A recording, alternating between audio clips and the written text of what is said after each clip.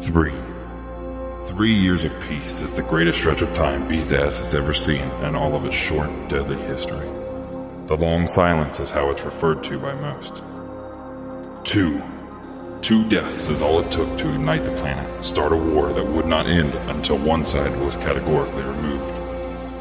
1 more year until the nation of gold marches on the Everstorm, the heart of our empire, our home. Confined to a single island in the corner of the world called Severed Key, the various monsters of Beezaz have sliced off sections for our own meager homes.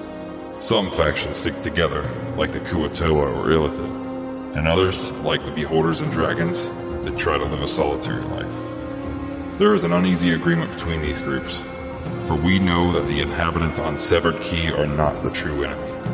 No, the true enemy are the forces that have been at war with the monsters for thousands of years. Men, dwarves, halflings, elves, and even dragonborn. Our delicate truce is about to be put to the ultimate test.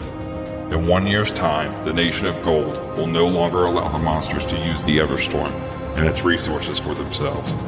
They will march on Severed Key and claim this last refuge for themselves, as they did the rest of Beezaz. That is, unless 4 monsters from different factions can unite enough of the island to make one final stand against the armies of man. To most, they're monsters.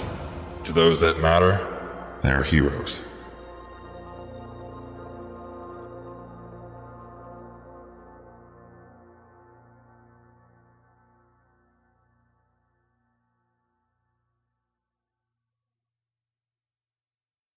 A Majestic Goose podcast.